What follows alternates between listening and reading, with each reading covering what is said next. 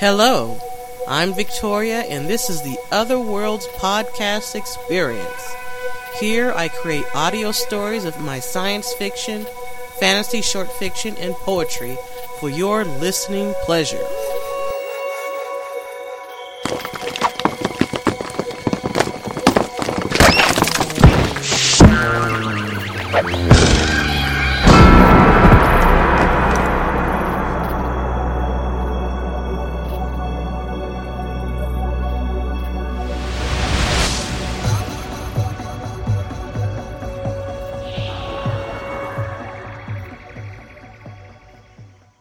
The Candy Shop, a short story by V.A. Jeffrey.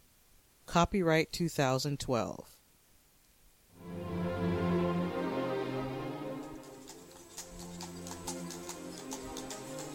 In the historic district of the city in the very middle of Faye-Levim Street sat a jewel box of a candy shop.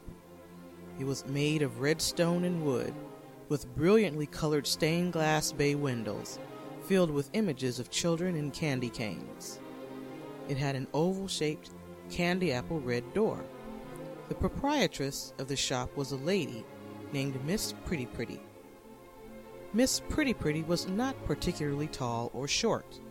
She had long red hair crowded in glossy curls like voluminous waves of ribbon candy, pulled back with a golden comb.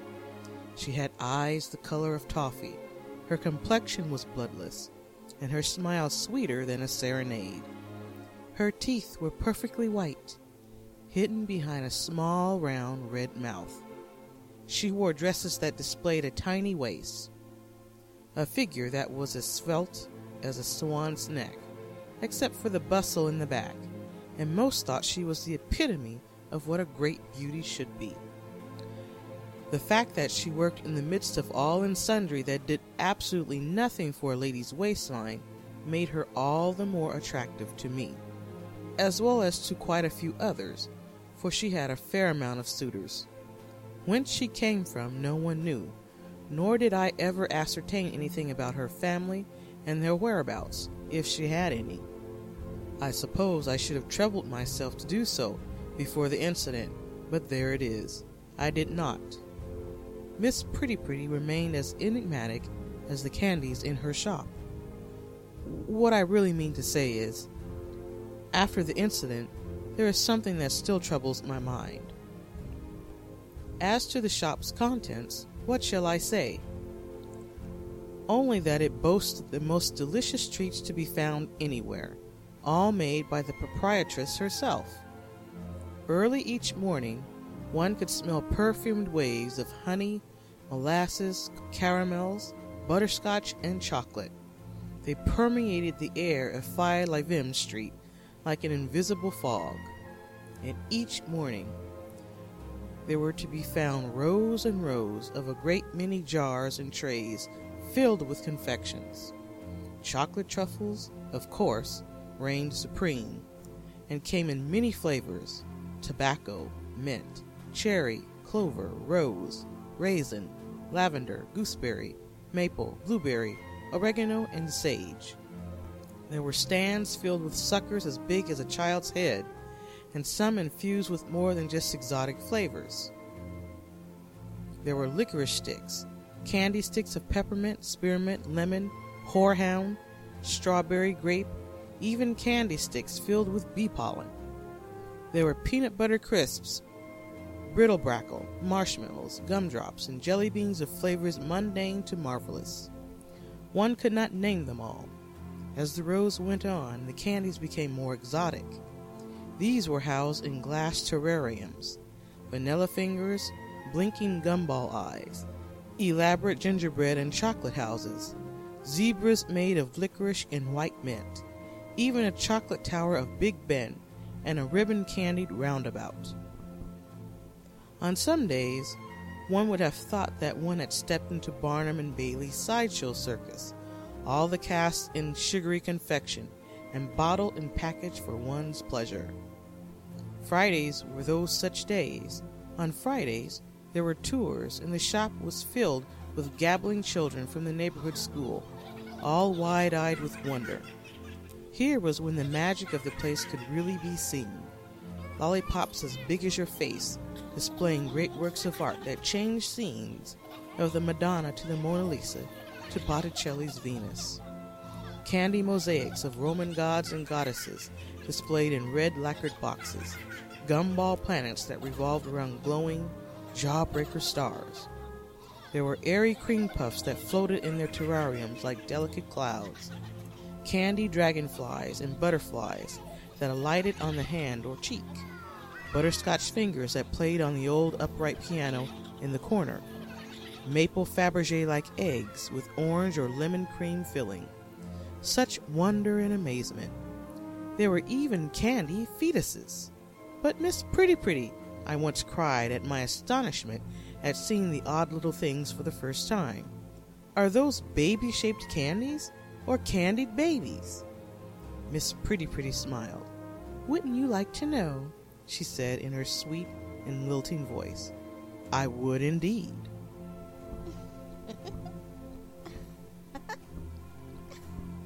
As I had asked her many times in the past how she created her creations, this time was no different in my asking, except this time she bade me come early the next morning, and she would show me how she did it. I took her up on the offer, not only to find out this secret, but to court Miss Pretty. That day had come soon enough. I readied myself early that fine morning, wearing my best silk vest and coat, and even my new top hat, and made my way to my soon-to-be true love's gilded shop. Once again the air was ripe with the scent of sugary delicacies. The usual clip and clatter of hooves and carriage wheels over the streets calmed my excitable nerves. The neighbors were about their daily business. There were the usual greetings. Hello, Mr. Radlins. How do you do, Mrs. Gopis? And how are you today, Miss Gelgig? I said with joy in my heart. I turned the corner, made my way down Fay Lavim Street, and walked up the steps, heart floating. The rising sun shined upon the stained glass windows, making their colors even more brilliantly illuminating than usual. The sign on the door indicated that the shop was closed, but as I was expected, I let myself in. The front of the shop was dark, but I could hear the sounds of cooking and preparation in the back. The chime on the front door rang merrily, alerting her to my arrival. She came out from the kitchen dressed in a bright white apron, holding a long marble rolling pin. There you are, Mr. Ragus. Always the sweet tooth. Help yourself. But I came to see you.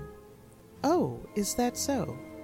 My, yes. I came to see not only your secret, but you too. There's none like you in the whole world, Miss Pretty, I stammered. Her eyes narrowed. It was an odd look, and a light glinted there now that I recall. Do come in. This way, into the kitchen, she said. I followed her back to where the magic, I assumed, began. There were shelves upon shelves of ingredients, vats and pots of honey and syrups, and fireplaces housing boiling cauldrons of liquids. Right there in front of us I saw a mass of rolled ribbons of twisted sugar sitting on a broad counter. She pushed her fingers into it. Soft and delicate flesh, like mallow blushed with cherry dust. Oh, Miss Pretty, you are most beautiful. How do you do it? What is your secret ingredient? I asked. She smiled and took up the rolling pin.